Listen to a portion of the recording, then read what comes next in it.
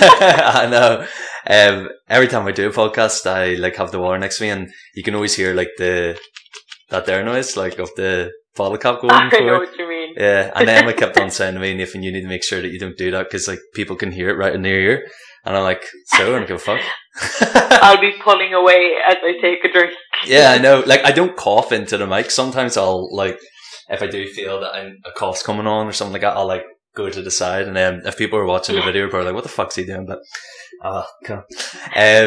Okay, great. Thanks for joining me, Amy, today. Not a problem. This is the 8th episode I've done, which is crazy because I started like 2 months ago.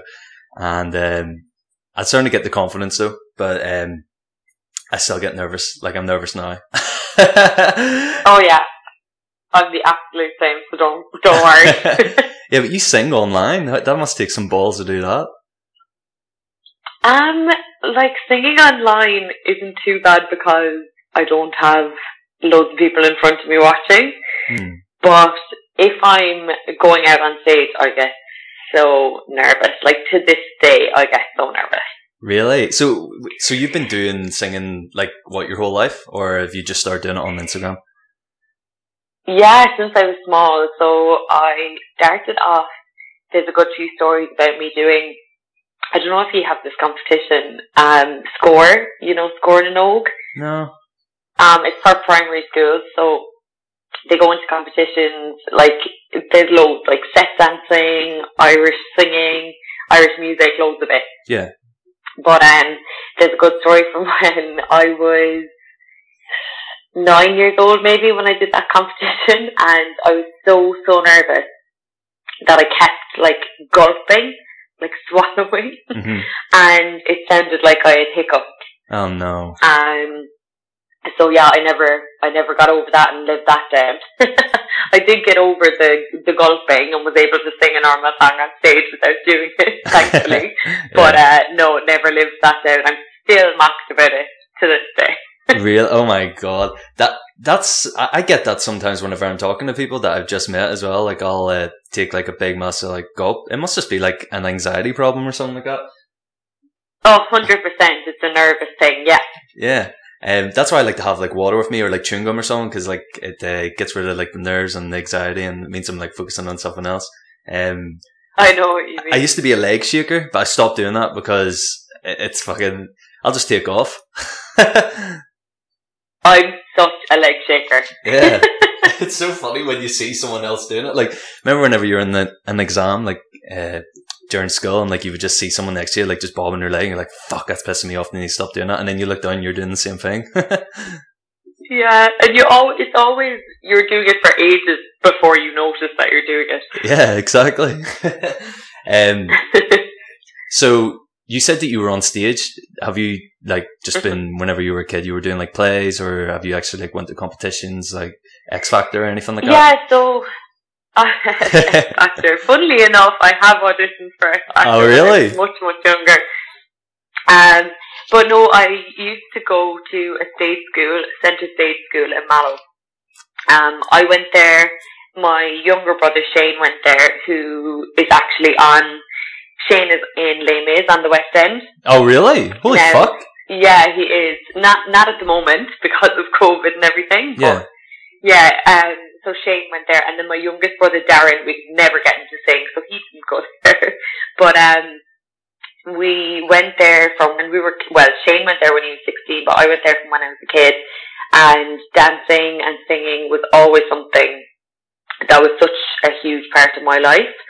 And I had actually plans to go to London to do musical theatre in college before I ever did the nursing.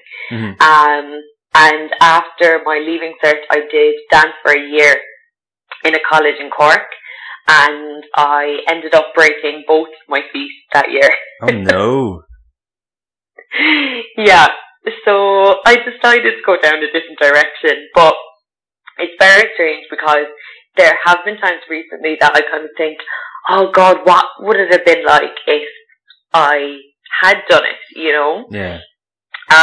But there's definitely a part of me at the moment that's like, no, I'm exactly where I need to be. Like, it all happened for a reason. Yeah. But yeah, that was my now I still sing. I don't dance as much. Mm-hmm. But yeah, that was my stage experience. Can I ask? A career cut short. Yeah, no, it's like break a leg. You actually done it. What did they? Yeah. How did you break your feet? What happened? Oh, both. Oh God. The first time was in a ballet class, and I just landed wrong on one of my feet, and yeah, broken. And then the second time, it was only 3 months later. I was in a dance class again. Had just gotten like fully back in college, and I broke my other foot. Oh my God! In the dance class again.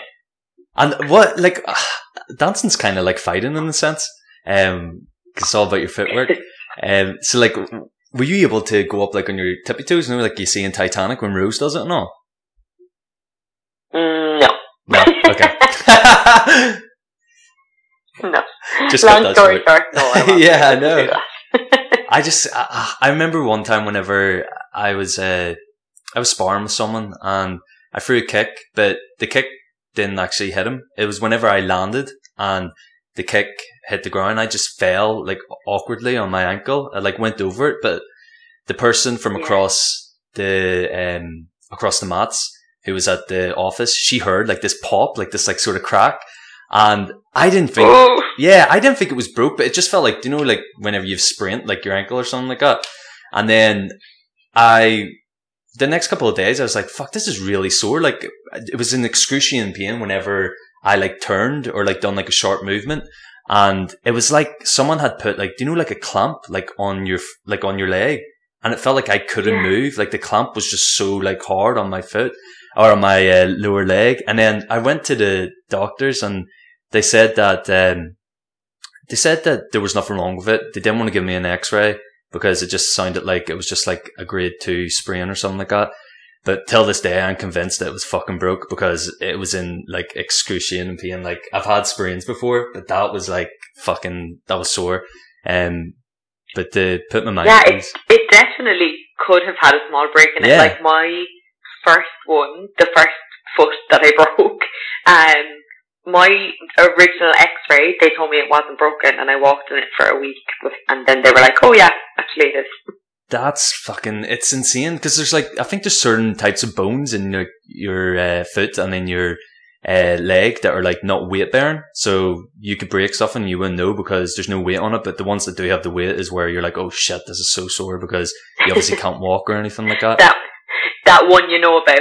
Yeah, the one you know about, yeah. And it's crazy, like you take the doctor's word for gospel as well. Like anything that they say, you're just like, right, okay, that's what's going to happen. Do you know what I mean? Absolutely. But then I know I'm going to go in bashing about doctors here and you're a nurse. There's some doctors though who obviously do get it wrong. Like everyone can't get it right.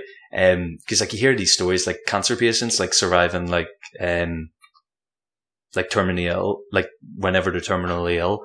And like the doctor gives them like a certain percentage to live and it's like a low percentage and the next thing they beat what the doctor says. But probably 9 times out of 10 the doctor get it right. I mean, the thing is, they're only human as well, and human error is something that will happen regardless of how highly trained you are. Yeah. But there are definitely cases of, like, yeah, it should have been caught at the time, you know? Yeah, exactly. So you said that your brother he's on the West End. How the fuck did he, like, manage to do that then? Obviously he's talented. Yeah, he's very talented in fairness to him. He, when he was about 16, he was in transition year in school and he was doing this thing called the Goshka Award, and for it he had to try something new. So like join a new activity was one of the things to get this award. Mm-hmm. And we knew he could sing, and myself and my mum were like, you need to join Centre Stage. Like, just join it for a few classes, see how you go. And literally, the rest is history. Like, he loved it from the start. He's obsessed with musicals from the start. And 2 years later, he made it a career for himself, and he studied it in college. So that's crazy. In fairness to him, I know. So did he do? So he went to that there what was it, like a college, did you say? What was it called, sorry? Yeah, so he went to musical theatre and did a musical theatre degree in college in London. Jesus, wow, that's crazy. And he went to London too, like that's what dreams are sort of made of, isn't it? Yeah, God, he was so brave. Like, I definitely, at 18 years, was not ready under any circumstances to move country. Yeah.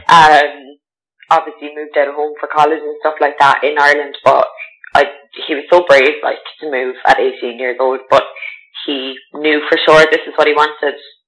That's insane. So has his, like, so he was like working obviously on West End on Les Mis.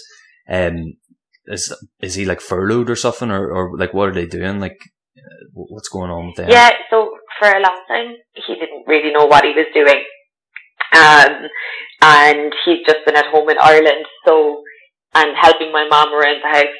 Oh, that's She's good. been loving it. Yeah. But he's just gone back to London now 2 days ago.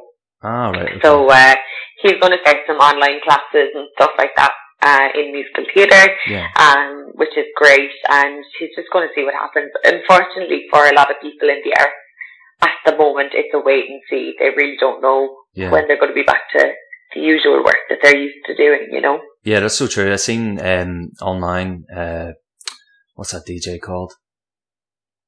That does like Booyah and stuff. He's from Netherlands. They're all from Netherlands.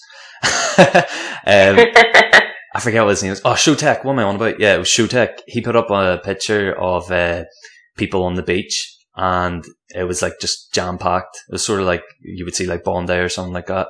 And he was like, "You fuckers are making it really hard for me to come back to my job." And his job, like obviously he can make music in the studio, but like they get the big money whenever they do the festivals, like in Ibiza and stuff like that, and like Tomorrowland. And like you just don't, like, it's just crazy how this coronavirus has like impacted so many people. I know, and the thing is, like, I say it so often, as stressful as work is for me at the moment, like, thank God I have a job to go to, and I don't, you know, I don't think I can imagine not having a job and not having that thing you love. Yeah. And not knowing when it's coming back, you know? Yeah, exactly. It's, it's very hard. Me and Emma, whenever, we were supposed to be leaving in March and then our flights got cancelled, here shit, but, it sort of worked out for the best for us because I've got a job here now. But I knew if I was going back to Ireland, I wouldn't have had a job. Like, I would have been so fucked because like everyone was just getting let off and furloughed. Yeah, it must be so, so difficult. Like, not to mind a lockdown and not having anything to do. Yeah. I feel lucky that I can go out and still socialise at work, even though it's people that I don't really know. Yeah. But I can meet people at work, whereas I can understand the frustration 100% that people have just to get back to work, you know. Yeah, exactly. It's insane.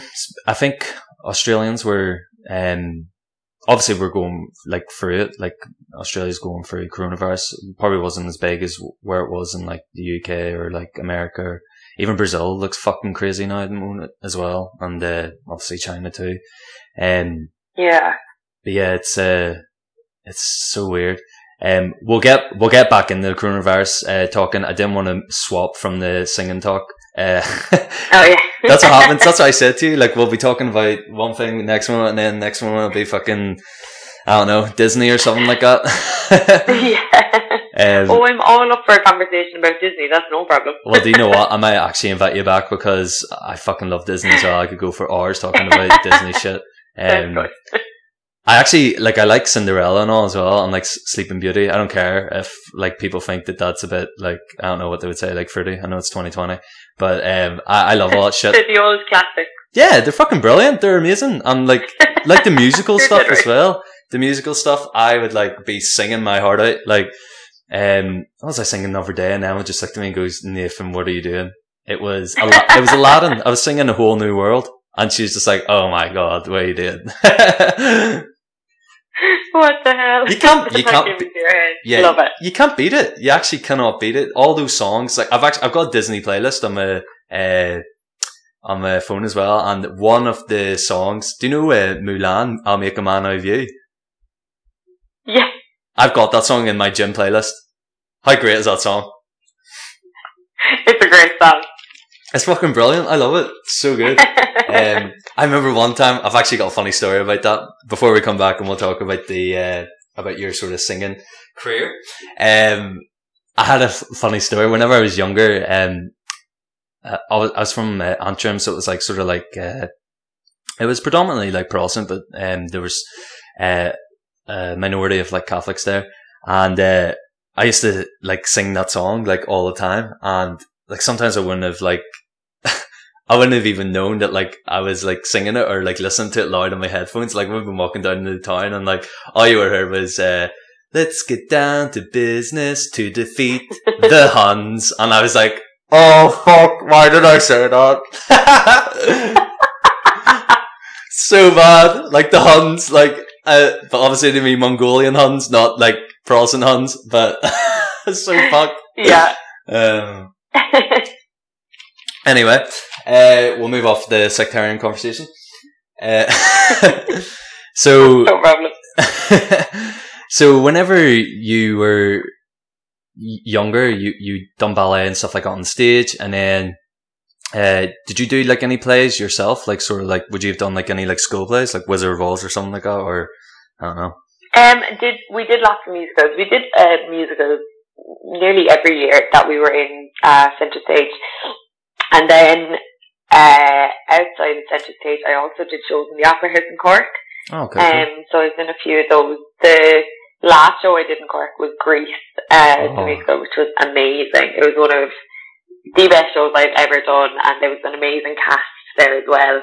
And the director we were working with, Brian O'Flynn, who has passed away since, he was an amazing director to work with. And I mean, you know, all those shows from Centre Stage and after that have all been so amazing. Yeah. But, you know, it was great to work with him as well, in one of the last shows he did, so he was amazing. But yeah, they're most, like, Grease and West Side Story was another one in there. Oh, I like West Side Story. Then, you like West Side Story? Yeah, it's cool. Yeah, it's great music. And then in Centre Stage, we did a lot of the classic ones, you know, Les Mis, Oliver, a lot of those ones. And a lot of the not so classic, we did Dr. Seuss, you know, Seussical's musical. Oh my god, what the hell? I haven't heard of that, but you've done a Dr. Seuss one? That's pretty cool. It's based on some of the Dr. Seuss books, which is really good as well. Yeah, it's an interesting one. That's so cool. I was in a play whenever I was younger, The Wizard of Oz, and I was a scarecrow in it, and it was whenever I was like 11, and the amount of lines that you had to learn, like I can imagine like the likes of like Macaulay Culkin or like someone who's like a child star, like all the lines they had to go through, like it's fucking crazy. Like what we had to do was insane, and like all the makeup on you and like telling you when to go out on stage. Like whenever like I was a kid, I just wanted to fucking eat loads of shit and play the Xbox and like the PlayStation, and like, I just couldn't imagine like someone being like forcing your kid to go in and like put that much pressure on them. It's crazy, but it is fun as well. I know. And there's so many kids on the West End, like nowadays even, and it's such a big, you know, it's such a big job for a small child. But yeah, I would imagine they don't take much notice of it. They don't feel the pressure, but at that age, they're just like, yeah, whatever. Yeah, they're probably loving it. So they are, and kids are getting like the kids who are like really young are like actually really old. Like I see some kids and they've got like 5 extra years on them, but they're not even that age. Do you know what I mean? Like you look at a 7-year-old and they could be a fucking my math's going to be really bad here, like a 12-year-old. You know what I mean? It's weird. Like whenever you look at kids nowadays. But yeah, fuck me, I'm going off on a tangent again. Do this all the time. So cool. So you done the sort of musical. Oh yeah, I forgot to ask you, who was who were you playing in Grease? I was understudy for Frenchie, and then I was just part of the ensemble, then one of the dancers. That is so cool. I haven't watched Grease in years. It's fucking brilliant. And then so after you done like sort of plays, is that whenever you were starting to come into uni then? Yeah, so I did the dance course, just out of leaving cert. So I went straight from Leaving Cert to that dance course. And like, I had done my CAO, you know, and put courses down for college.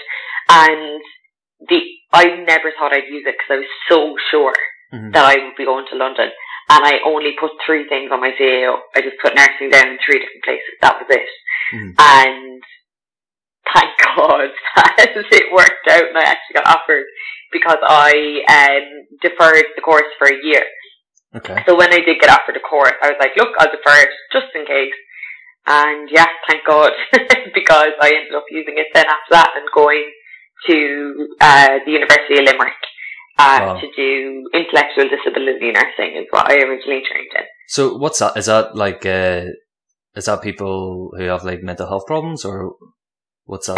It's mostly for people with like a learning disability. Oh, right, okay. So anything, autism, Down syndrome, I mean, there are many, many others, but yeah, people with an intellectual disability like that, and we were caring for them in residential care. Oh, right, okay, cool. So how long was that? Was that 4 or 5 years you had to do that? It was 4 years, kind of nearly 4.5 when you add the internship and placement and stuff. But yeah. And is it, whenever you were doing that, did you have to do like a placement year, like at like a residential home or something like that, or? So we actually had placements from the very beginning. So you start in September, and I think your first placement's in November, and then you do placements throughout your whole 4 years, and then you finish off with like a really long placement. But we were, it was mostly residential homes, and it was fabulous. I loved the 4 years of it, to be honest. That's class. And so whenever it's like residential homes, I don't know if I'm getting confused, but was that like you were actually going into people's houses, or was it like an actual like care home for like disabled people? Oh, I guess, yeah. Sorry, yeah. And so it was a care home. So this was a care home within a facility, and there would be no more really than 6 residents in a house. Ah, right, okay, cool. So it was their homes, it's where they live. Yeah, of course. That's amazing. I would love to like volunteer or do something like that.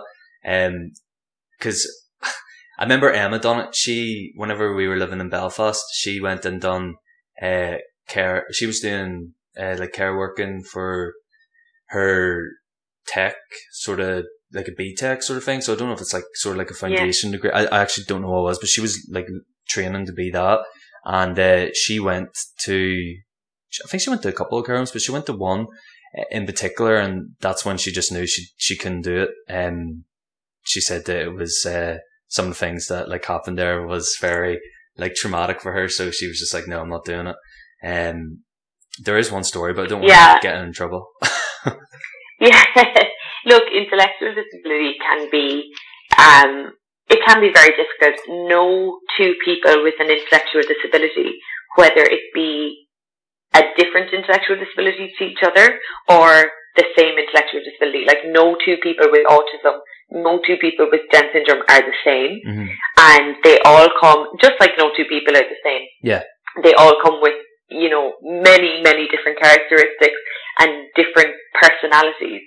So a lot of the nursing there is about understanding the patient the resident, and, you know, adapting a different approach to communication. A lot of the residents that we worked with were nonverbal, and it's not that they can't communicate, it's just they communicate in a very, very different way to us. And sometimes that can be with expressing behaviours that challenge and, you know, maybe aggressive behaviour, and it's just because, you know, maybe they haven't been able to communicate what they really want to say, and it, you know, causes frustration. So it's definitely a type of nursing where, you know, you go in with a very, very open mind, and you know, obviously we go in and you want the best for the resident that you're nursing, but it does require a lot of patience and a lot of just accepting that the normal ways of communication that we consider normal aren't normal for them. Yeah. And do you deal with, whenever you were doing that, were you dealing with like people of all ages, or was it a certain group? All ages. In residential care, we had no one under the age of 18, I don't think. But yeah, mostly adults. Yeah. I don't know if I could do that job. Like, emotionally, I'd just be fucked. Like, especially like if you like grew like a relationship with one of them as well, and it would just be mind blowing. I'm sure you probably had that. Yeah, definitely. Like, you do develop, because especially when you're working in a residential area, you're going in and meeting the same people every day, and the same residents every day, and you become very attached. Yeah. I mean, they all, have something to offer, and what a person that maybe doesn't speak and, doesn't hear, doesn't mean that they don't have something to say and something to share, and doesn't mean that they don't have a purpose, because I know that every resident that I've been with, you remember something about them. Yeah. They'll have such a character when they're cheeky, when they have a great sense of humour, and it's funny when you say sometimes, they have a great sense of humour. Some people's reaction is, well, they can't speak, so how do you know? And it's just about getting that connection and just accepting any level, Yeah. I hate people like that though as well. Like, people who are obviously, like, in societal terms, they're normal, and they'll like pass judgment onto like someone like that. Like, they can obviously still like experience like the emotion of like laughing, or like they'll have like that humor about them. And if they can't even talk, like they could even like make sort of like gestures or something to like that would make you laugh. Do you know what I mean? Absolutely, yeah. I hate when people are ignorant like that. Actually, whenever I was younger, I don't know why this story just came into my head, but whenever I was very young, like I must have been about 5 or 6. And I was in Poundstretcher back in Antrim, and I seen this care worker and this disabled man. I think he might have had, looking back at it now, like I can remember it like clear as day, and like obviously I have knowledge now of like what like cerebral palsy is, so I think that he might have had cerebral palsy. And I remember laughing at him, but it was because I was 6 years old, so like obviously kids, they're fucking stupid, you laugh at anything. But I remember laughing at him, and then I remember my mum, she turned around and she was like, what the fuck are you doing? And she was like, you don't laugh at people like that. And then I obviously knew it was bad. But obviously you grow out of that whenever you grow up, like you're not going to be a dickhead child for the rest of your life. But there's some people who like would still like make fun of like people with disability, and it's fucking disgusting. Oh, there is. And look, you'll meet people who just refuse to accept anyone that is different to the norm that they accept. And you will find people like that. But it is just about, education of people with intellectual disabilities, that their minds and their emotions are no different to anyone you meet in the street. And it is about, teaching that from a child's age, being like, this person that's in your class that may seem a bit different to you, yes, they are different, but they only are different because of maybe their communication, or they don't, understand things as quickly as you do. But it's just by taking time and teaching kids, patience and acceptance for anyone, no matter what their intellect may be. Yeah, exactly.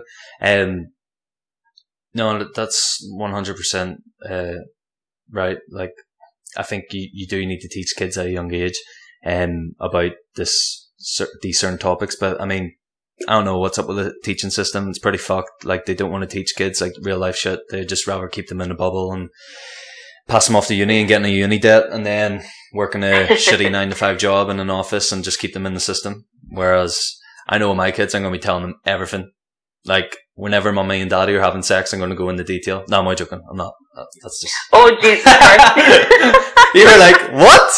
What are you going to do? I actually seen a weird fucking story on Instagram. There's like someone called the cops. I know, that's child abuse. There was a weird story I seen on Instagram. There was a guy who, it was so weird. Like, so obviously, like, I came from like a family where, like it was like the household wasn't bad or anything like that. Mum and dad got separated, they divorced, they had arguments, but like I would like to think that I sort of came up in a loving household, and that wouldn't be the case now.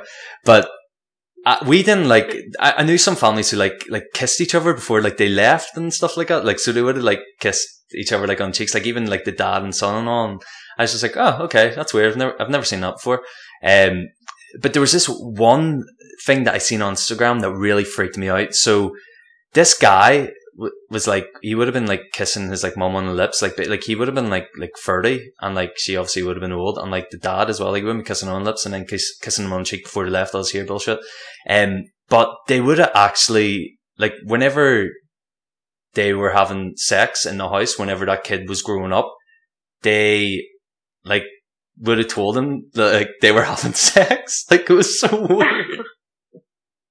I was just like, oh my how God. fucking awkward would that be? But now that kid is like growing up, and like he's just like, obviously like he's just accepted, like say they're all around for fucking like Christmas, and yeah, mum and dad are just upstairs banging each other. Like I just, some things should be fucking kept quiet. Some things just need to be kept private. Don't they? They really do. Like I wish, like it was like, do you know whenever you go in a rabbit hole, like on YouTube or Instagram, you just keep on scrolling and scrolling, and then you see like a funny video. You're watching. Exactly. Like, and then I just started watching it. I think it might have been like on Lad Bible or something, because like they always do like mini like a documentary for like 10 minutes, and I was like watching it, and I was just like, what the fuck is going on? Like this is so weird. Like the people are actually like that. Like I cannot like imagine saying that to my child. Just like, just a way to plow your mum, and yeah, just. I'll make you dinner after I'm done. You wouldn't say it like that if you did. It's so fucking weird.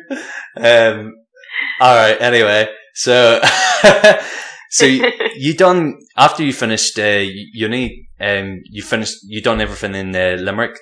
Where did you go after Limerick then? So, I finished college and graduated in January of 2018, and I moved to Australia in February 2018. Oh wow, very quick then. Yeah, it was a quick turnaround from college. But myself and Billy my partner had been planning it with a year, if not more. So we were very ready at that stage. We were excited to go. Oh, that's brilliant. And was it, like, what made you come to Australia? I think so Billy was finished college a year previous to me, because I took the year and did the dance course, and we had been in the same year before that. He took a job, just like a temporary job, for a year, and when he had finished college first, he was like, right, what do you think we're doing? Like, should I get like a proper job, or do I get a job to tide me over for the year? Like, what's our plan? Yeah. And we had said that we wanted to travel, and Billy's extremely laid back. And one day I had just said to him, I was like, do you ever think about moving to Australia? And he was like, yeah, sure. And from there we started planning to go, and it was just all of a sudden it was happening. So, but as I said, we knew we were going up to a year or more beforehand, so we were very prepared at the stage when we did go. That's amazing. It's weird whenever you hear people just jumping ship and just going straight over to the other side of the world. I couldn't do it. Could you do it by yourself? I don't think so. No. I don't think so either. Mm-hmm. I need someone to feel accountable for, but also feel accountable to as well, if you know what I mean. Absolutely. Yeah, I couldn't just imagine, I didn't plan anything. Emma planned everything, which was great for me, so I was just getting a free ride. Had to pay for it though. But, yes. Yeah, I'm the exact same as Billy. I would have just been so laid back, just chill, just been like, okay, where are we going next? What's going on? I don't mind what we do. What influenced us to come over? We just thought that back in Ireland, there was fuck all there. For us, jobs weren't really great. Don't get me wrong, the job I was in before I left, I loved it. I actually loved the work. But I just sort of felt if me and Emma, obviously me and Emma are serious, been together 8 years, but if we were going to have children, I don't think I would want to raise them in Belfast or in Ireland. it's a lovely country. Like I like going back there to visit. We visited last year. Like it's amazing. Like doing loads of like different things and like just the greenness and like the mountainous of it. It's really nice. I love it. But I feel like for like actual living there, like you're just not going to be like, you're not going to have that like fullest happiness, if you know what I mean. I know what you mean. Like the thing is, we definitely didn't plan to be here as long as we are at the moment. Like when I left, I'd say the longest I'd been away from home was like a month, and I was such a home bird. Mm-hmm. Like if you ask any one of my friends, anyone of my family, like my mother was convinced that I would go in February and be home by April. Oh, really? Like so many people were convinced of that I would only be here a few months. Yeah. And I surprised myself. I think I didn't think I'd be here longer than a few months. I thought, look, I'll go over, I'll try it, we'll get the year visa, and over 2.5 years later now we're still here. So that's amazing. I actually, I don't know what it is about Irish people, but I bet every single Irish person who's came out here, someone who's close to them has turned around and said, you're definitely going to be coming back. Like, isn't it weird that they say that? I don't know if they mean it like in a malicious way or if they mean it like just for the sake of saying it or like they're actually being truthful. But I know there was a guy who said to me, oh, you'll be back in a year's time. And I was just like, you don't even know me. Like, why the fuck are you saying that? Like, do you just think like I'm not going to like do well for myself out there or something? Do you know what I mean? Like, it's weird. I know what you mean. But I'm sure everyone feels like that who's like came from probably different countries as well. Like I know Ireland's not unique.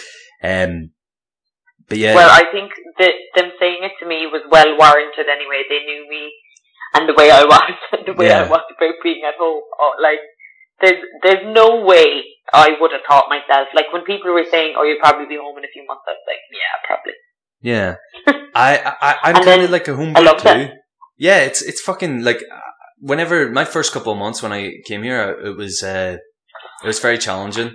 Like not being like around like your friends and stuff like that, and just like the home comforts of things.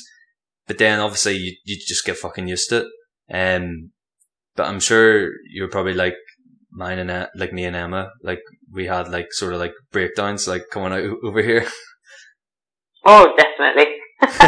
There's been many a breakdown. Yeah. Did you do farm work coming over here? We did farm work. So we were here 6 months, and Billy's sister was getting married in August, so we did go home after 6 months and visited.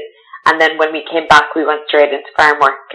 So we were on a dairy farm, milking cows and herding cows for 3.5 months. That's crazy. And whereabouts was it? That was in New South Wales. It was 5 hours west of Sydney in a little place called Goolagong. The names of towns here are hilarious, aren't they? They're brilliant. Even when we were coming back into the airport, you know the way on your card you have to write your address? Yeah. So we wrote that, and the guy that was at the passport control looked at it and he goes, "Where the fuck is that?" That's brilliant. That's your first reaction, isn't it? Yeah, well, like, that was my reaction, and I'm not even Australian, so that was his reaction. It must have been pretty random. That is fucking hilarious. They are unique names, like Noosa and, like, Kirbilly and, like, but it's weird, because whenever I see, like, if I'm walking down the street, like, in Sydney, like, there's some street names that I haven't noticed before, but they're actually from back, like, in Belfast. Like, there's the Castlereagh Road, and it was in Belfast, East Belfast. And then there's one here in Sydney as well. And like whenever you see it, it's just like, what the fuck, isn't it weird? Like, obviously, because fucking the British were over here, so that's probably why there's like loads of things. I really can't say much because I come from a place called Two Pot House. So what's it called? Two Pot House. Two Pot House. Yeah, all one word though. Oh my god! And that's in Cork. It's a village. Yeah. Oh my god, that's so random. That is random. I know. Two Pot House. So I really can't comment on any weird place names. But it's kind of it's unique though as well, like which is great. Like whenever you hear those funny words, Yeah. I've lost my train of thought. What were we talking about there? Oh yeah, you done the farm work, right? So you're doing the dairy farm, that's right. Yeah. And yeah. you've never been on a farm before in Ireland? Nope. Was not a farmer. Yeah, fuck that, neither was I. Was it weird? Like, were you milking the cows or what were you doing? We were milking. Like, it's a huge farm that we were on. I think they had 6,000 cows on that farm. Yeah, it was insane. And, we were just milking. And then I actually, I'm so injury prone. I actually dislocated my shoulder on the farm. Fucking hell, how many bones have you broke? You're made of glass. I'm not, I swear. But, so I was working in the office for a little while, but after that then I went and did, it was called cow pushing, which is just herding the cows into the parlour. So yeah, look, it was something that we did and we'll never have the chance to do again. You know what I mean? It was definitely an experience, but we had a great laugh on the farm. Made so many friends. It was one of the best things we ever did. That's brilliant. Sorry, Emma's just came back. She's got the goods. She's got the pizza. Lovely. No, that's insane. What was it like? What was it like whenever you were actually like milking the cow? Though would get so gross at like touching like a teat.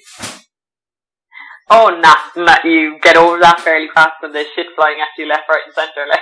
Oh yeah, right enough. I know. Fucking hell. And was there like a lot of like insects like around the cows as well? No, not necessarily. Actually, we didn't notice much of that.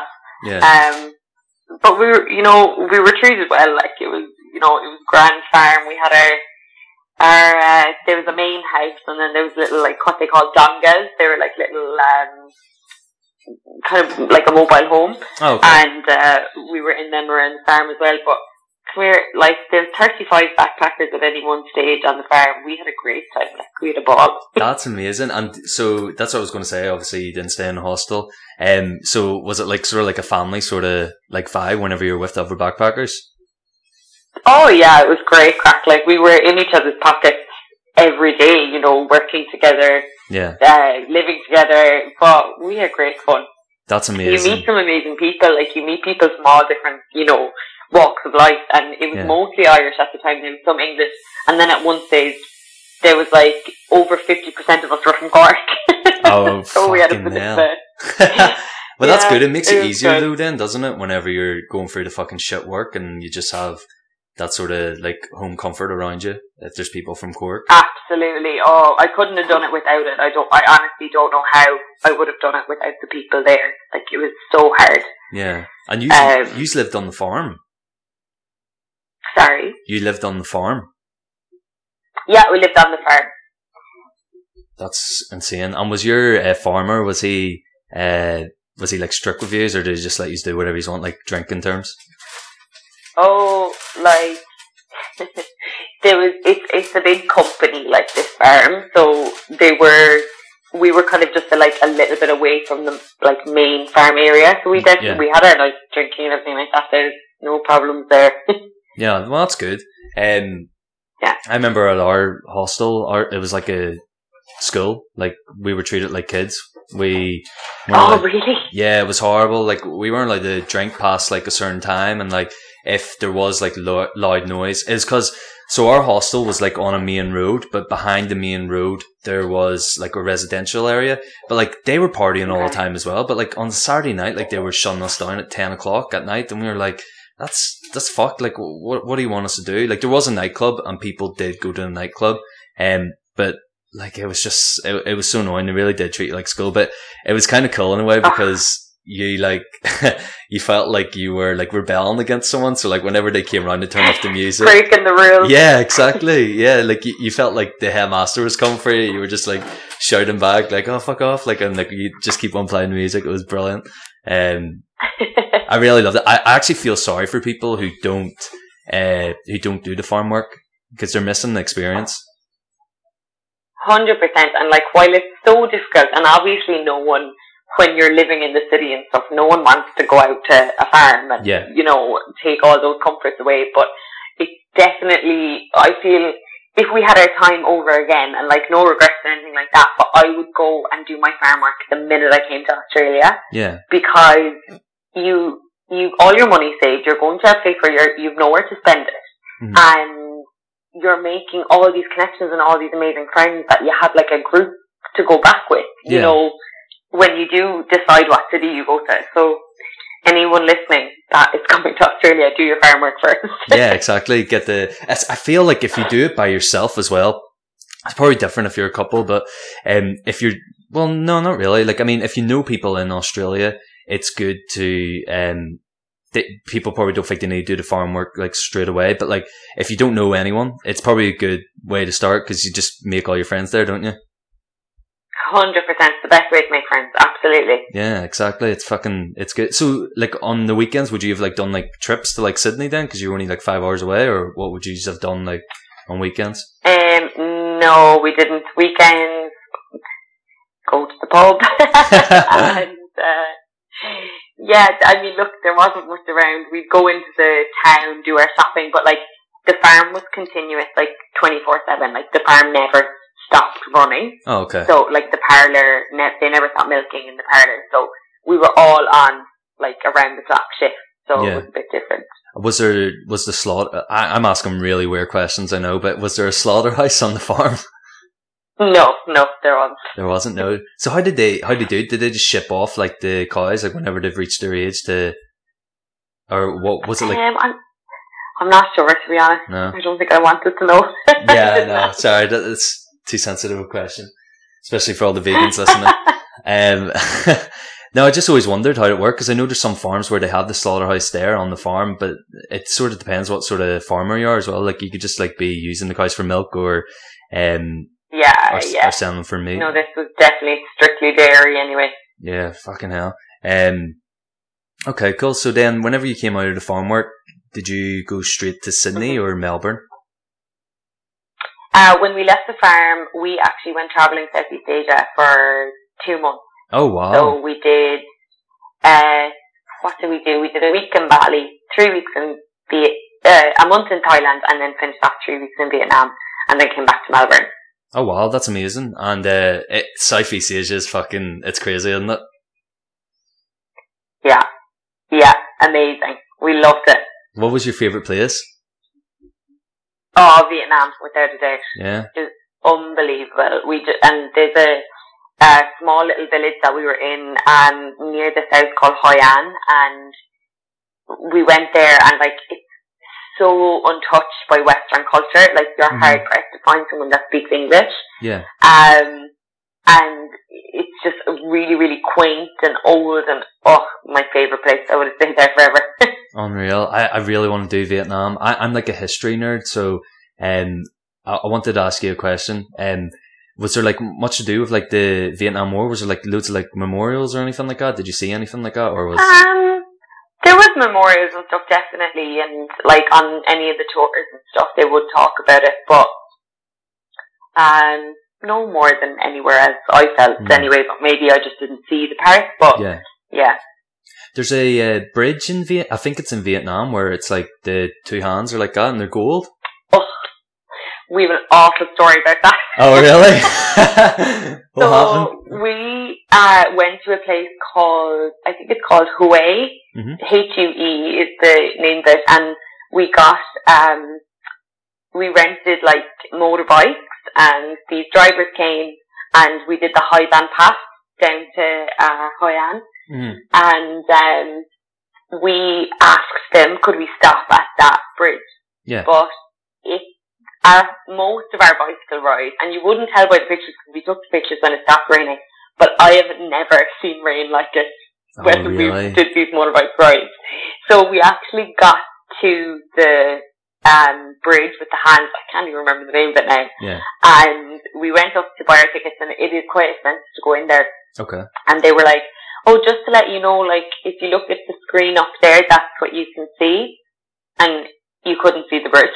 Oh, really? It was just surrounded by clouds. And they were like, oh, look, just letting you know, when you go on the bridge, you won't be able to see anything. Like, it will be no different to walking across a normal bridge. So we were like, right, so we'll have to just come back. That is so fucked. Yeah, it's quite high up, isn't it? Yeah. That's insane. That would do my tits in. Like, as soon as, like, what you said, it was quite expensive as well to, like, get to, like, the viewpoint. Yeah, so you go to, like, the start of it and then you have to pay to go in. Yeah. But, they were like, oh, just before you pay, like, just make sure you look and see that that's all you can see. And I wanted to go in anyway, and Billy was like, Amy, that's not wise. Like, you know, they've said themselves that you can't see anything. I was like, fine. Yeah, oh, that would be so annoying. I would hate that. Like, and especially them, like, giving you the disclaimer as well, like saying, oh yeah, you're not going to see anything. Yeah, but you've took my money already, so that's good. Oh, we hadn't paid yet. Oh, you didn't? Oh, right, okay. Well, that's not too bad then. Yeah, no, in fairness to them. But yeah, we saw a lot of other things, so. Yeah, exactly. We won't worry about that one. That's amazing. Yeah, me and Emma just went to Thailand and Singapore, so we haven't done Vietnam or Bali. Emma keeps on going on about Laos as well. She really wants to do there. Yeah, that's one on our list as well. Yeah, it's kind of like you said though, like most people don't really like go to it. Well, I don't know, but like most people that I follow online, like I haven't really seen many people going to like the likes of like Laos, or like Cambodia or anything like that. But whenever you do see people going there, some of the pictures are crazy. It just looks like it's been untouched. Yeah. Yeah. So you came back to Melbourne, and how long was it before you applied for the nursing job then? So I was actually working with my agency that I'm with since I moved to Sydney. So I started working with them in Sydney, and then I moved down to Melbourne, and then I was working with them all year, and it was coming up to the end of our second year visa, and we knew that we just didn't want to leave yet, so we asked them if it was possible that we could get sponsorship with them, and they said yeah. So we're sponsored with them at the moment and have another. So our visa, I don't think, is up until February 2023. So oh wow, brilliant! We'll see after that. That's amazing. So like the agency actually, but it's different, isn't it? Like the agency, because I know the agency that I used to be with, like I was with so many, they would just got me like stupid sort of jobs like here and there. But obviously, a nursing agency is like the actual like company, yeah, it's a bit different. Yeah, yeah. That's insane that they just give you it straight away. So, sorry, I wasn't really paying attention. Did you ask them for it? I had the interview and everything like that. Oh, right. Okay, cool. And so with the visa, did they say that they would sponsor you, or did you just say, listen, we want to stay here longer, or? I approached them and just asked them, and they said, yeah, if it's something you're interested in, we can do the interview process, and yeah, it worked out. That's fucking class. I've been trying to, like, whenever me and Emma were in certain different jobs, I was asking them to get sponsored, and they just didn't even like pay attention to it. They're just like, yeah, fuck you, you're just a backpacker, we don't care, which is a bit annoying. Which is really annoying. Hate getting referred to as a backpacker, but I suppose that's probably what I am. I know. Do you still get referred to a backpacker, or do you feel like you're? No, I don't think so, actually. No, that's good. Yeah. Yeah, you're part of the furniture now. So whenever you went and got the interview for the sponsorship, all out there, when was this? Was this last year? This was it was at some stage last year, probably around this time last year was when I approached them and did the interview and stuff, and then we got the visa in March of this year. And was it the exact same thing that you had trained for back in Ireland, like you were doing, like working with disabled people? So over here, when I first moved over here, intellectual disability nursing didn't seem to actually be a type of nursing that they do here. Okay. A lot of the residential intellectual disability services seem to be more led by social care. Okay. So yeah, it kind of left me at like, kind of, what do I go from here, you know? Yeah. So I did start doing a bit of aged care nursing, working in some aged care facilities, which was great. And then I moved on to some home care, some community home care. So, nursing someone in their home. Mm-hmm. And then when I came down to Melbourne, I started to kind of go into some mental health nursing as well, which, I've gained a lot of experience in since, and it's something that is very close to my heart. I absolutely love it now. Yeah. But I think to work as that back in Ireland, I'm going to have to go do a postgrad in mental health. So it's something that I might do. I might consider doing that. Because the mental health nursing is something that I really have found a love for. Yeah, it's the mental health nursing that would be very challenging. I would assume if you're working with people who obviously got the mental health problems. Do you sort of work in like would that be like a psychiatric ward or something like that then that you would be stationed at? Yeah. Right. Okay. Yeah. I sort of like want to ask you questions, but I don't know like how much you're allowed to give away. I'll answer what I can. Yeah. Just for everyone listening as well. Obviously there's the confidentiality. Me and you were speaking about this beforehand on Instagram. So yeah, if I'm like asking some questions, like just tell me to fuck up, Nathan, and I'll shut up and I won't talk about it. So obviously, like the place where you're like based in Melbourne, like what was like your sort of first thoughts then whenever you went into like the psychiatric ward? So I've been to a lot of different psychiatric wards, and they do vary definitely. I mean, this private is very different to public. Because obviously private mental health, the person is paying to be there, and they have private health insurance, and most of them want to be there. Whereas in public, some people have to be there. So you can get varying degrees of, someone who's there because they have made the decision to change their mental health and accept some help, and then you have the other side of the coin where there are people there that haven't yet accepted that they need help. So, it can be a very, very different experience, depending on the ward that you go to and the people that you meet that day. Yeah. There was I had a girl on, who was, Emma's just, has the tap on in the background. She's just minding to me, sorry. Get out here, Emma! Sounded really culty there. Yeah, so yeah, you did actually. I know, then I was like, get out there, Emma! Get out there, and I'm a Belfastie, a townie, supposedly. Yeah, I had a girl on last week, Katerini. I don't know if you seen it or if you've listened to some parts of the podcast, but she has bipolar, and she was saying that she was so open, she was so brave talking about everything. She's a really lovely girl, but she was saying that she like had this sense of urgency where she felt like she could save the world, and she didn't know like what she was doing, but she like had to like save the world. And I was just like, fuck, I can't like grasp this around my head whenever she's talking about this, but like I could obviously see why if a doctor was like evaluating her that they would want to keep her in a sort of like a confined space with like surveillance, because she could be like, oh, I'm going to save the world. She could go to like a fucking like gang or something and like start on them and just like use her doing bad things to the world. I'm going to bring you down or something like that there. Or she could go to like a drug dealer and be like, I'm going to bring you down because you're hurting the world or something. Do you know what I mean? Like it's, I sort of understand where the doctors come from, but she was explaining like involuntary and voluntary, how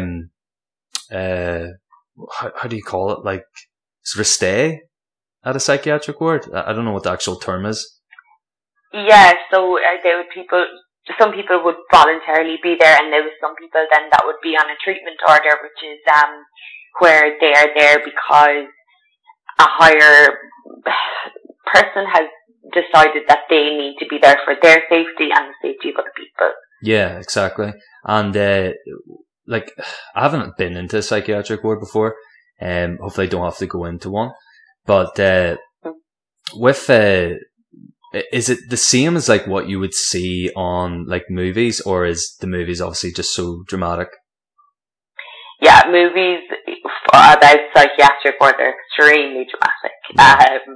There's, you walk into a psychiatric ward and the people there are just like you and me that are having a conversation here. They just, some are more ill than others, and some are more obviously ill than others. And when I say obvious, I mean it's straight away from speaking to them, and that is because they are in a moment where their mental health is the best and they are well. And then there are people that you would never think that there's something going on. So it's just like anyone you meet on the street, you know what I mean? Yeah, exactly. And the thing is, people that are in there are, you know, they're going through some of the darkest days of their life, and I think there's definitely a cause to be very, very mindful when you go in and you're speaking to someone that is in residential or that is on a ward for, you know, their deteriorating mental health, especially with people who are having things like delusions and, you know, hearing voices.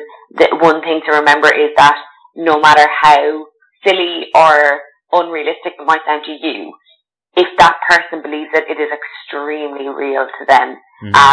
Just like that girl that you said that was so brave to speak about some of the delusions that she had, that, you know, she was saying she thought she could save the world. To her in that moment, she fully believed that that was the reason that she was doing these things. Yeah. And so many of them, and it is, you know, it can be frightening to hear these words that they're saying, and that a lot of the time they can sound so irrational, and it's very easy for people to just brush them off and say, oh, don't be ridiculous. But you have to remember, like, that to them, that is so, so real, just as it's me, or it's real for me to touch this table, or, you know what I mean? Yeah. It's, I actually, like, it's really cool that, like, you're talking about it, like, and I'm sort of, like, thankful that, like, there's people like you who obviously do that kind of work, and keeping people who are, like, a harm to themselves and obviously a harm to, others. I want to ask this question. Is there, like, a certain, like, part of the psychiatric ward that would be, like, closed off to the likes of yourself, and, like, there would be, like, more experienced nurses or doctors that would, like, deal with, like, more vulnerable sort of patients? There's always a high dependency unit on a psychiatric ward. Sometimes the nurse that we would come in, and there would be 2 people or 3 people allocated, let's say, to this ward, and there might be a smaller number of beds in that ward, and those would be for people who require a higher amount of care and are displaying things like aggression and things like that, and that just need to be helped in a different way. And it's not to keep them locked in there; it's reviewed all the time. How long they should be in there, and I mean, the second that they feel that they're well enough to move on to a different ward, then that is done. But yeah, there has to be parts of the ward, just like there would be an ICU for people who are more acutely sick. There's the same in mental health for people who are experiencing higher levels of severity of mental health issues. Okay. And is another question I wanted to ask was, because I don't know if it's real or not, anyone that's like watch movies, obviously that's what their first perception is going to be of, like, whenever you hear like a psychiatric ward or like a mental like institution. Is there like those sort of rooms where like they're all padded and like they have like the straitjackets, or is that just bullshit? No, I've never seen a straitjacket in my life. Really? I know, that's crazy. No, never. I mean, restraint is used only in the highest need of circumstances, and that is when you have done everything else and the person is still becoming a danger to themselves. And even then, I haven't seen anything remotely related to straitjackets. Yeah, it's scary. The movies and stuff, I mean, that is where a lot of us get our information of things that we haven't ever experienced, is seeing it in movies. And I guess a lot of the time as well, it's part of the problem, because that's what gets the psychiatric units and mental health units such a stigma. Yeah, exactly. Like it's like a really sensitive subject, and obviously, like, if you're not like taught like about it, or if you don't do your own sort of real research, that's what you're gonna take from like the movies. Absolutely. Yeah, like I'm thinking of like Shutter Island and like fucking The One Who Flew Over the Cuckoo's Nest, like, or like, and that is what everyone thinks of, and it's just, you know, there definitely was a time when it was like that, or, you know, near enough to that, but right now I can confirm that is definitely not the case. Well, that's good. I wouldn't like to think that, because like there was some weird shit like that you would see like in those movies, and like I have like researched as well. Like I know like some things that did happen in like the psychiatric ward, especially in America, like lobotomies, like taking out people's like pieces of their brain, and like shock therapy, and like that's fucking insane that they would do that. Like you obviously wouldn't. Well, shock therapy is still very widely used. Oh really? Not so much in Ireland, but it's widely used in Australia. Yeah, I've worked Holy fuck. I've worked in it for a good few months last year, and yeah, it's extremely interesting used in the right situation, and obviously when it's used as a last resort. Yeah. I have seen patients and it's been extremely effective. Is that scary though for you, like when you see it? To be honest, the person is under general anaesthetic, and they also have used muscle relaxants. Okay. So the person doesn't have a full shaking or anything like that, like you see in the movies, and they don't remember any of it when they wake up. They don't feel anything. Okay.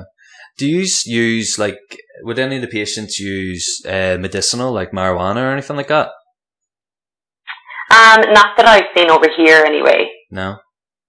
That's probably more of like an American thing, they might do that. Yeah, I guess it depends on where it's legalised medicinally, but no, I haven't seen it, to be honest. Yeah, I just thought that probably would have helped like someone, because I know like there's people who like, especially like if we're going back to like what you did in Ireland, like people who have cerebral palsy, like I've seen like the effects of like marijuana on people with that, and like relaxes them so much, like it's insane. But it's sort of like one of those new things. Yeah, there's definitely a lot of research backing it up, you know. But obviously it's to the discretion of the government, you know, how they feel it too. Yeah, it's like just this big massive sort of stigma about it. Actually, I listen a lot to Joe Rogan, and he loves drugs, like DMT and fucking marijuana and weed, all their shit. But he was like saying about like the person who criminalized marijuana, it was something to do with money at the time, and that's why it's got this big massive stigma like against marijuana, which is very interesting. But yeah, that's crazy. I think we'll move on to the next topic that I wanted to speak to you about. Was I know I keep on going off on the sort of coronavirus and how your nursing's been affected by that. So you started your nursing this time last year, and then the coronavirus didn't come into play until sort of March. Was there like a time whenever because I know the coronavirus broke out in November in China. Did you ever get like briefed before it came to Australia that there may be a possibility of this spreading? No, absolutely not. No. And the first time, you know, with the first lockdown here, there was definitely like, it felt nearly like we were ticking boxes, you know, shutting things down, locking up. And I know that there was cases, definitely, but I mean, it was relatively COVID-free, what I was seeing here. I was in work and we weren't going into every patient with PPE or anything like that, and none of my patients had COVID, and it was all very well for a while, and then the second wave hit, and honest to God, it was like flipped on its head. It was completely different than the first time around. It's fucking crazy. Like some of the scenes that you've seen of like the first responders, like it's kind of like the wartime sort of conditions, isn't it? Whenever you see like all the hospital beds being used and like people just like lying in like different like areas of the hospital, it is insane. Yeah. Were you like? It must be like obviously like really hard on yourself as well. Like seeing that, was it? I'm trying to like word these questions like properly because I keep on like stuttering on how to like sort of approach it. So whenever obviously you like just got hit with like the bombshell, was it like overwhelming whenever like you just seen like this influx of patients? 100%. Like on the day the second lockdown was announced, I had actually been working, doing some testing at the lockdown towers that day in Melbourne, and it was just one of the hardest days work, and it was crazy. Like, there was all us nurses standing around in PPE. There was so many police, and there was, you know, news cameras filming us walking from, you know, place to place, and it honestly felt like a movie. And then just before I left, one of the police told us that we were back in lockdown, and that it had just been announced. And I just remember sitting in my car and being just like, fuck this, like, what is going on? Yeah. You know, it was crazy. It was so nuts. And like, it must be like such a surreal, like, sort of experience for you as well, because like, you were probably just like still in like the, sort of like honeymoon period of like getting a job, and like you were all happy, and next thing all this shit just came out of nowhere. Yeah, well, like, I'd done the, you know, 2 years or whatever here, and then this just, I mean, it's something that I don't think any of us expected, and definitely none of us expected to be working right in it, you know. Yeah. And it's opened my eyes to a lot. I've learned a lot in the last 6 months. I've learned more than I ever thought I was capable of learning, I think. Yeah. But yeah, it's something that I don't think I'll ever forget, and I don't think I'll meet anything like this experience in my nursing career. I really hope I don't. Yeah, I know, it's very scary. And were you like ever worried about like obviously you were worried about catching it yourself, but like what was your sort of thoughts like about like, fuck, you could actually get it? Like, I remember the first patient that I nursed, and I think it was only like 2 months ago now, but it just feels like a lifetime ago. The first patient I nursed with COVID, and I was in that patient's room, and they were coughing, and there is definitely a sense you're like, oh, whoa, you know, this is what everyone's so afraid of. And there's definitely kind of, you know, you hear someone coughing on the train, and you're like, huh. Yeah, you go to the other side of the train. But it's a different feeling when you're in the room with someone in, of course, like, you're wearing all the, you know, correct PPE and everything like that, but I mean, it's not bulletproof. Like, you know, you're still thinking, oh, what if something gets somewhere, or, you know, you just don't know, and you don't know how you're going to react. I mean, a lot of my colleagues that I'm working with at the moment have had COVID. So many of them. It's nearly more often you meet in, you know, in the situations that I'm working in now, it's often that you meet someone that has had COVID and that is over the other side of it. Fucking hell. And have you ever got like freaked out? Have you ever had like any symptoms, or have you just been clean the whole way through? Oh, like, I've had 7 tests. Tomorrow will be my 7th test. We're being tested really regularly in work at the moment. Yeah. And like, at the start, like, it's very difficult to, you know, you might wake up with a tickly throat, and obviously it's probably not. And at any other time, you would ignore it and go to work because it's just, I have a tickle in my throat. Yeah. But with this, and working with people with COVID every day, your first instinct is to go, oh, it must be. Yeah, exactly. You know, and it hasn't been as of yet, so touch wood, it stays that way. Yeah, I know, you're very lucky to have obviously dealing with those people like up close, and then you haven't caught anything. Hopefully you don't, and keep doing good work. Yeah, hopefully I'll keep doing my PPE right. Yeah, exactly. Like, I'd be so, like, I've watched way too many movies. Like, I would be thinking like sort of like Chernobyl, whenever they wear the big massive, like, is it hazmat suits? And then hazmat suits, yeah. Yeah, and like, I'd just be afraid like of walking past like a table, and next thing like it just gets caught, and next thing it's like open, I'd be like, oh fuck. I just yeah, like, there's definitely, at the very start, I would put on gloves and maybe like touch something, and I'd be like, oh my god, are these dirty? Like, do I need to change my gloves now? Yeah. You know, and the thoughts go through your head, but you just have to remember that you're trained, you know, we all got trained in PPE, and you're just like, calm down, you're doing everything right. And it's just about reminding yourself as well, like, before I go into the room and I put on my PPE, I do a little pat down to make sure, like, head to toe, I look like I'm blessing myself. And I do like a little head to toe, like, make sure, right, I've my, you know, my hat on, I have my visor on, my mask, gown, everything. So I always find that a little good, do a little pat. It's like you've got like a little lullaby, like sort of nursery song, like to go like you got right down here, right there. Head, shoulders. Yeah, exactly. Yeah. Are you like? Would you consider yourself like a germaphobe?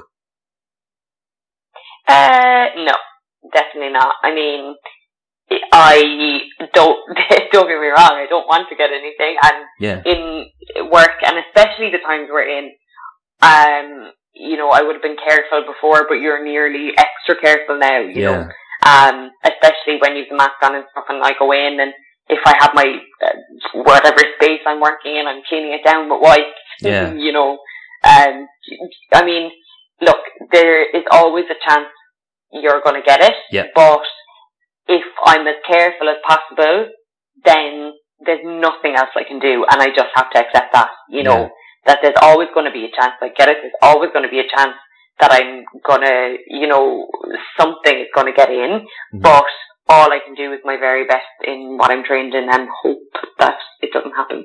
Yeah. And so what sort of job are you doing with the like coronavirus patients? Like what are you actually like doing for them?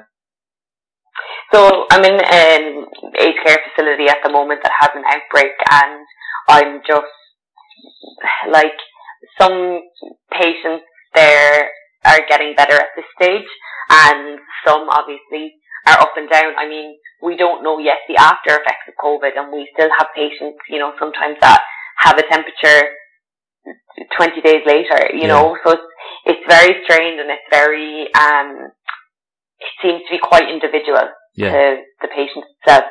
Some patients are fine, and others, you know, are passing away and getting extremely ill. So you just don't know what way it's going to take a person. So it's just about, you know, monitoring them and attending to if they have a decline as fast as possible, you know. Yeah. And is it like, is there certain parts of the hospital that are obviously like, did you just have to like, the management like have to separate like the sort of like A&E from like the, like I know they do it anyway, but like if someone like has coronavirus, do they go immediately to the A&E, or is there like a certain like part of the hospital where they have to go? No, so unfortunately in Victoria, because there was such a huge crisis within aged care and within, I mean, there's so many facilities in Victoria now that have had outbreaks. They just weren't able to be transferred to hospital. So unfortunately, these aged care facilities aren't made to deal with someone who has something that is extremely contagious, and you contain it as best as you possibly can, but given the facility and never being made to be that type of place, it is very, very hard to keep it as an isolated incident, you know. They're sitting in dining rooms, having dinner together, and then that all happens, and obviously that's not the case anymore, but that, you know, it can spread so fast. So they do isolate them, of course, but, you know, sometimes it's too late. It's already spread at that stage, you know.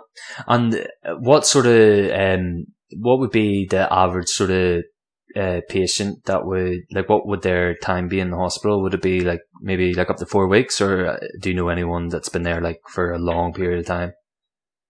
It totally depends, really. It doesn't necessarily mean if we send someone to hospital that they'll stay there for the full time that they have COVID. They'll, you know, stay there until they feel that their symptoms are better to be managed. And that can be managed back in the aged care facility. Right. Okay. I know the UK that's where like most of the deaths came from, was the elderly like homes, like the care homes, like it just fucking ripped through.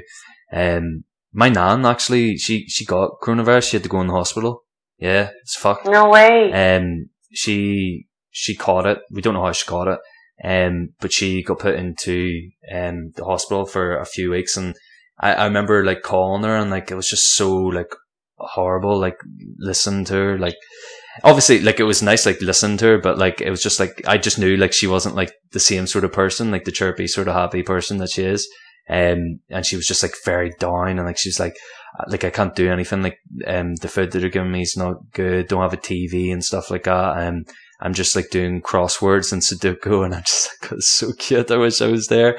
I know, I do feel so sorry for them. It must be so difficult to not just have anyone to talk to and have to stay in isolation and not see your family. It must just be torture, like. Yeah, exactly. I think that's a bit that would really hurt, like, the elderly people as well, like people coming to see them. Like, obviously, like, I know, like, we all need, like, human connection, but I'm sure that, like, the younger generation can sort of, they'll be alright, like, if they are by themselves, but, like, those elderly people, like, who are by themselves and, like, maybe, like, they obviously don't work as well, like, their family coming around to see them, like, every once in a while was, like, their life, do you know what I mean? And then that's just been taken away from them. Absolutely. It's fucking... Yeah, it must be so difficult. And then, you know, we go in and we're trying to be, you know, their friend or someone to talk to as well, because they don't have other people. And you'd literally, I go in and you just want to do anything for them. Like, if they asked you, you'd take them to the moon, like, you know, if it would make them happy, because you feel so sorry for them. And you do think of them as your own as well, you know, you think of them as your own grandparents when you go into them, and you're just like, God, you know, you'd hate to see someone you love in that situation, and you hear the families, and it's so difficult for them as well. So you are just trying to be a bit of a light behind all the PPE and stuff as well, and just try and make them feel better as much as possible, as much as medically make them feel better, make their, you know, souls feel better as well, and their mental health. And how is, like, obviously they have to eat, like, hospital food. I'm sure the, like, chefs aren't in PPE, are they? Like, how does that sort of work? No, they wouldn't be. I guess wearing masks and stuff, but no, we would give out all the food then and stuff on the floors. Okay. And what's the sort of youngest patient that you've seen? So I'm in aged care, so most of mine are elderly. Yeah. So I haven't seen many young patients, to be honest. Okay. Have you seen any? Comment on that. Have you seen, like, sort of, like, any, like, because they're trying to say, like, the news, like, I know, like, there's so much shit going about, and they're trying to say that, like, it's really affecting, like, the elderly, but, like, obviously, like, there's been cases where there's been young people as well. But that's why I wanted to ask you, like, even, like, on, like, you going into the hospital, have you, like, seen, like, any... Yeah, like, I know some colleagues of mine that are younger than me, have had it and have been extremely sick with it. Like, they're okay now, but they're still suffering with, like, pains in their ribs, kind of, sore feelings when they're, you know, taking a really deep breath sometimes and things like that. And there are definitely younger people 100% struggling with the virus just as much, well, maybe not just as much as the elderly, but I don't think it's something that should be brushed off as an older person's disease when it's really not. Yeah. And is it, like, I haven't really, like read through, like, what the, like, obviously, like, it's just, like, everyone says, like, the symptoms are, like, common cold and stuff, and you should go get it checked out. But whenever you actually have, like, the coronavirus, like, the actual virus, is it, like, a really bad, like, sort of hypothermia sort of, like, feeling? Or have you been briefed on, like, what the actual, like, coronavirus is? Yeah, like, I guess just a desperate respiratory illness, and, you know, that it really, really affects the lungs and causes inflammation in the lungs, causes high temperatures. So it could present like a flu with a cough, and then, you know, and then with other people it presents as something more or something less. Yeah. Some people do not get symptoms for the whole time they've had it. Some people do not get symptoms, and they're only getting tested because they work in a place with COVID. But that doesn't mean that if you don't have symptoms that you could spread it to someone else and then have very severe symptoms. Yeah. And then on the other hand, there are people that get it and it just makes them deteriorate so much. Yeah, that's fucked, because, like, you can't really trust the numbers then that the hospitals are putting out, can't you not?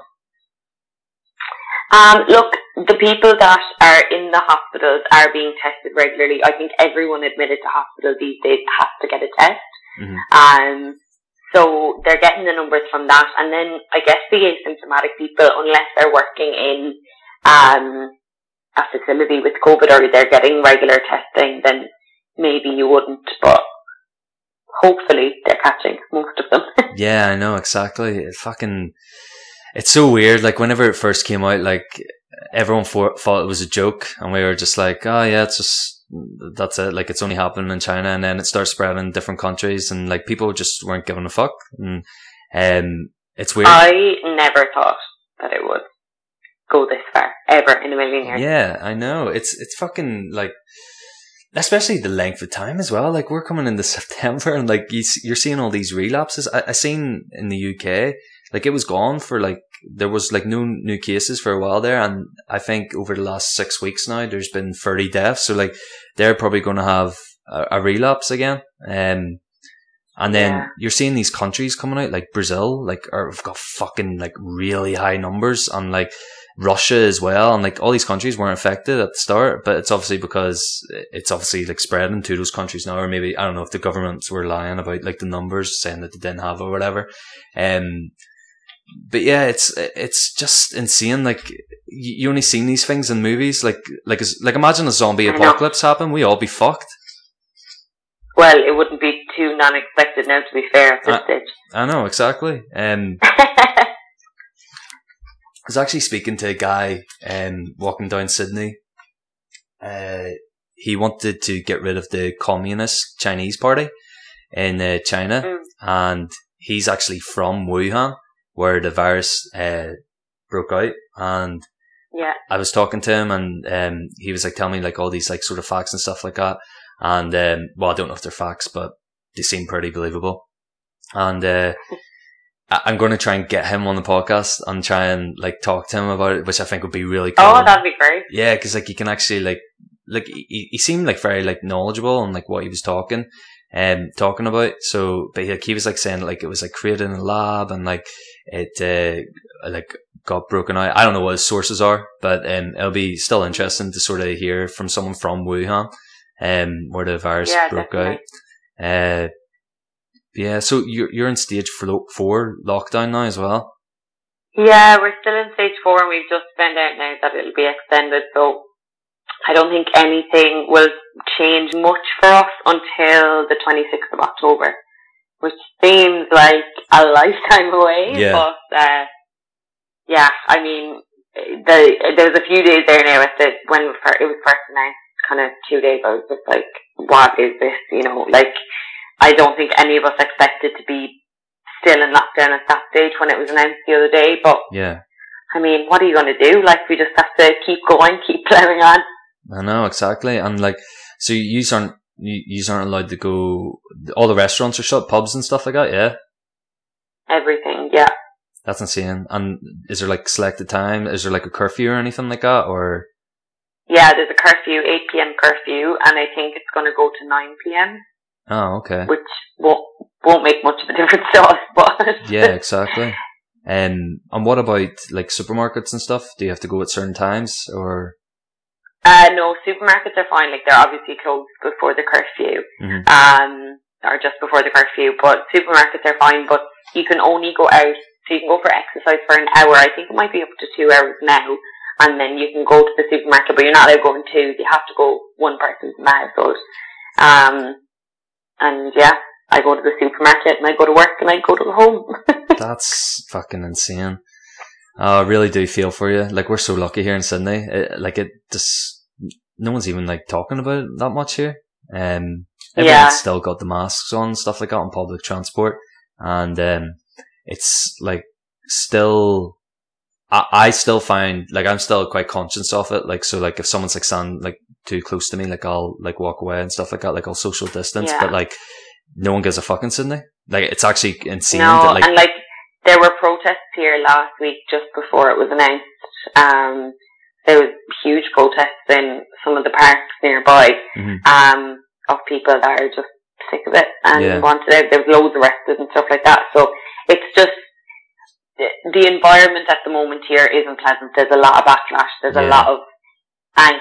There's a lot of people getting extremely frustrated. And look, I while I don't agree with the riots and protesting and when we've come so far, Yeah. I totally understand people's frustration at the same time. Like, Yeah.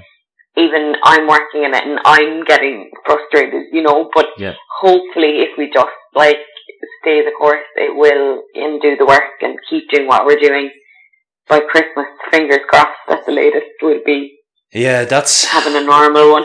Yeah, that's the dream. You want to make sure that everything's gone by Christmas. I feel people's like frustrations as well as coming from like people who are in power, and there was no sort of like action plan for like an outbreak of a pandemic. Like I know Donald Trump, he got rid of a pandemic. It was some sort of plan, like a pandemic plan, like if it ever did outbreak, and he got rid of it. But like that's like everyone would think that, do you know what I mean? Like be like, oh, pandemic, that's never going to happen. Do you know what I mean? But then it fucking did. So like I do feel, I do have sympathy for like leaders as well, because like this is the first time it's ever happened. Do you know what I mean? Like 100%. Yeah, like, and I know like the Spanish flu happened and stuff like that back in the 1930s or 20s or something like that, and then you had SARS before, and like it was like really bad in Canada. But like on this like sort of like global scale, like I think it's come up to like 750,000 people have died, or like 800,000 people. It's just fucking, it's insane. But I totally agree with what you say. Like it is frustrating, but you do need to stay the course. Absolutely, yeah. I mean, we've come this far. It would seem such a waste to just throw it all away. Yeah. As frustrating as it is, but look, that's the situation we find ourselves in. Yeah, exactly. Well, I'm glad that we've got people like you who are helping the people in the hospitals. Thank you so much. Yeah, you seem like you really do care about your job, which is great to see. And sort of whenever I've seen like your videos online of you like singing sort of music, do you feel like that's like sort of like a release for you, like of all like the stress and like frustration that you've like started going through, like you're channeling your energy to that? Definitely. And like, you know that it like, it's so funny in work. I'd be singing away to myself, and I actually think it's like a coping mechanism that I've developed now, because it calms me. It's something I'm so used to. So like for people that don't know me and I'm going in and I'm sure I'm singing away like not a care in the world. Yeah. But it definitely just kind of makes me plod along with the day, I guess. Yeah. And as well when I am singing during my videos, I do love it. Yeah, that's amazing. You're doing really well. Me and Emma were listening to some of your music earlier, and you've got like that sort of like nice like Irish like sort of voice, like kind of like Sinead O'Connor sort of style. I don't know if you like it, if you don't like me saying Stop that. Stop now. My head won't be able to sit out the door. Yeah, you're gonna have to shave your hair. Oh no. No, listen, this is brilliant. I really enjoyed talking to you. I'm so glad that you took your time. Yeah, me too. I'm sure. Thank you for having me. Yeah, I'm sure you probably just wanted to chill after having a shift today. But yeah, I'm really thankful that you came on today. So have you got like YouTube or anything? Obviously you have Instagram. Yeah, I do have a YouTube as well that I put my videos on, but most of my videos go on Instagram. Okay, cool. If you send me like the links for that, I'll be able to put it up on my post whenever I do release the podcast. Thank you. Do you have a blog or anything as well, or is it just Instagram and sort of? Yeah, I do have a blog. I have a blog on WordPress, and I'm also doing a blog for my agency at the moment, and the link is in the bio of my Instagram. Okay, great. You'll send it all across to me, sure, and I can put it on. I will, yeah, absolutely. But yeah, listen, thanks very much for coming on, and I'll definitely do it again with you some other time. Thank you for having me, Nathan. Yeah, no worries. Have a good night. You too. Bye. See ya. Bye.